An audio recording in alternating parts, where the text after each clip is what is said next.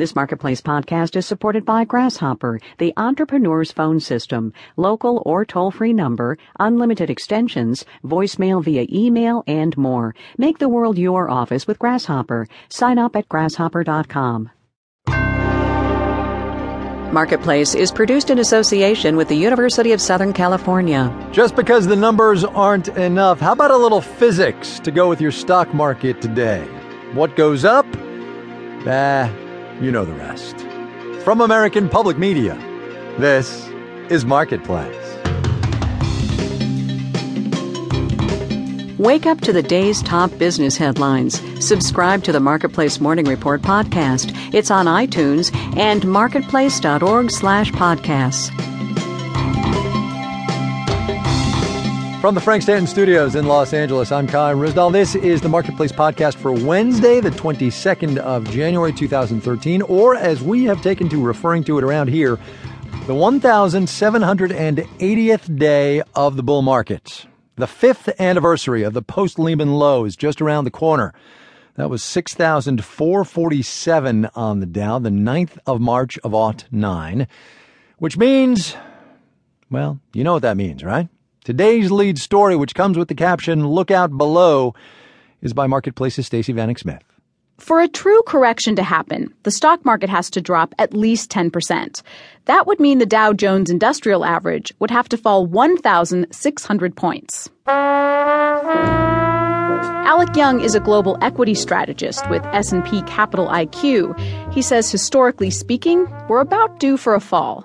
The S&P 500 has averaged a correction every 18 months, and currently we haven't had one since 2011, so we're about 28 months overdue.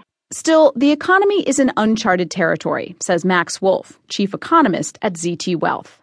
The rally is long in the tooth, but it is also a unique circumstance on a lot of levels. Even so, Wolf also expects a correction. He says unemployment is high, economic growth has been slow, and then there's the Federal Reserve. It's been pumping billions into our economy every month for years. It's hard to know what will happen as the Fed slows down that stimulus. We're about to see over the next 6 months how much of the market's rally was Fed policy and how much of the market's rally is the economy. And that makes everybody nervous, and it should. But a correction would probably not turn into a crash, says Gary Thayer with Wells Fargo Advisors. He says corporate earnings are strong, and most companies' stock is not overvalued if you look at how much they're taking in. So we're expecting it would just be a temporary pullback in the market, not a reversal of the trend. So even if the market's bull run is over, we don't necessarily have to brace for the bears. In New York, I'm Stacey Vanek Smith for Marketplace. I think that was an unauthorized use of the wah-wah trombones, by the way. I'm going to have a word with Ms. Vanek Smith. All right, as long as we are talking about stocks, shares of Expedia, the online travel site, have had a rough week, off about 3.5% since Monday. It's a Google thing. A company that measures search metrics, called, cleverly enough, Search Metrics, says the traffic that Expedia is getting from Google search results is way, way down. Ben Johnson is the host of Marketplace Tech. Hey, Ben.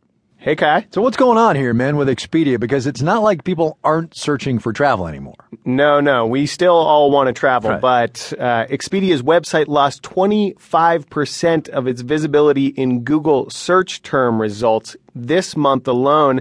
And what this is basically a reminder that Google, they may be doing self-driving cars, they may be investing in robotics, but at the end of the day, they can end you on the internet. So this, losing 25% is basically falling to page 19 in the search results, which nobody ever gets to. Right. It's the digital version of Siberia. We should say that neither Google nor Expedia is talking about what might have happened. Then how can we know what conceivably happened? Yeah, we don't know yet, right? Neither company is talking. What may have happened, now we remember this a few weeks back, that website Rap Genius, which you go to look at all your Tupac lyrics, etc. I do all the time. They tried to pay other websites, bloggers specifically, to link to their website in order to get Google to like their website more. And that resulted in the same kind of punishment that we may be seeing here with Expedia, but like you said, we don't quite know yet. Does this affect Google in any way, or they're just doing what they do and it's okay if they're the 800-pound gorilla? Well, here's the thing. Right now...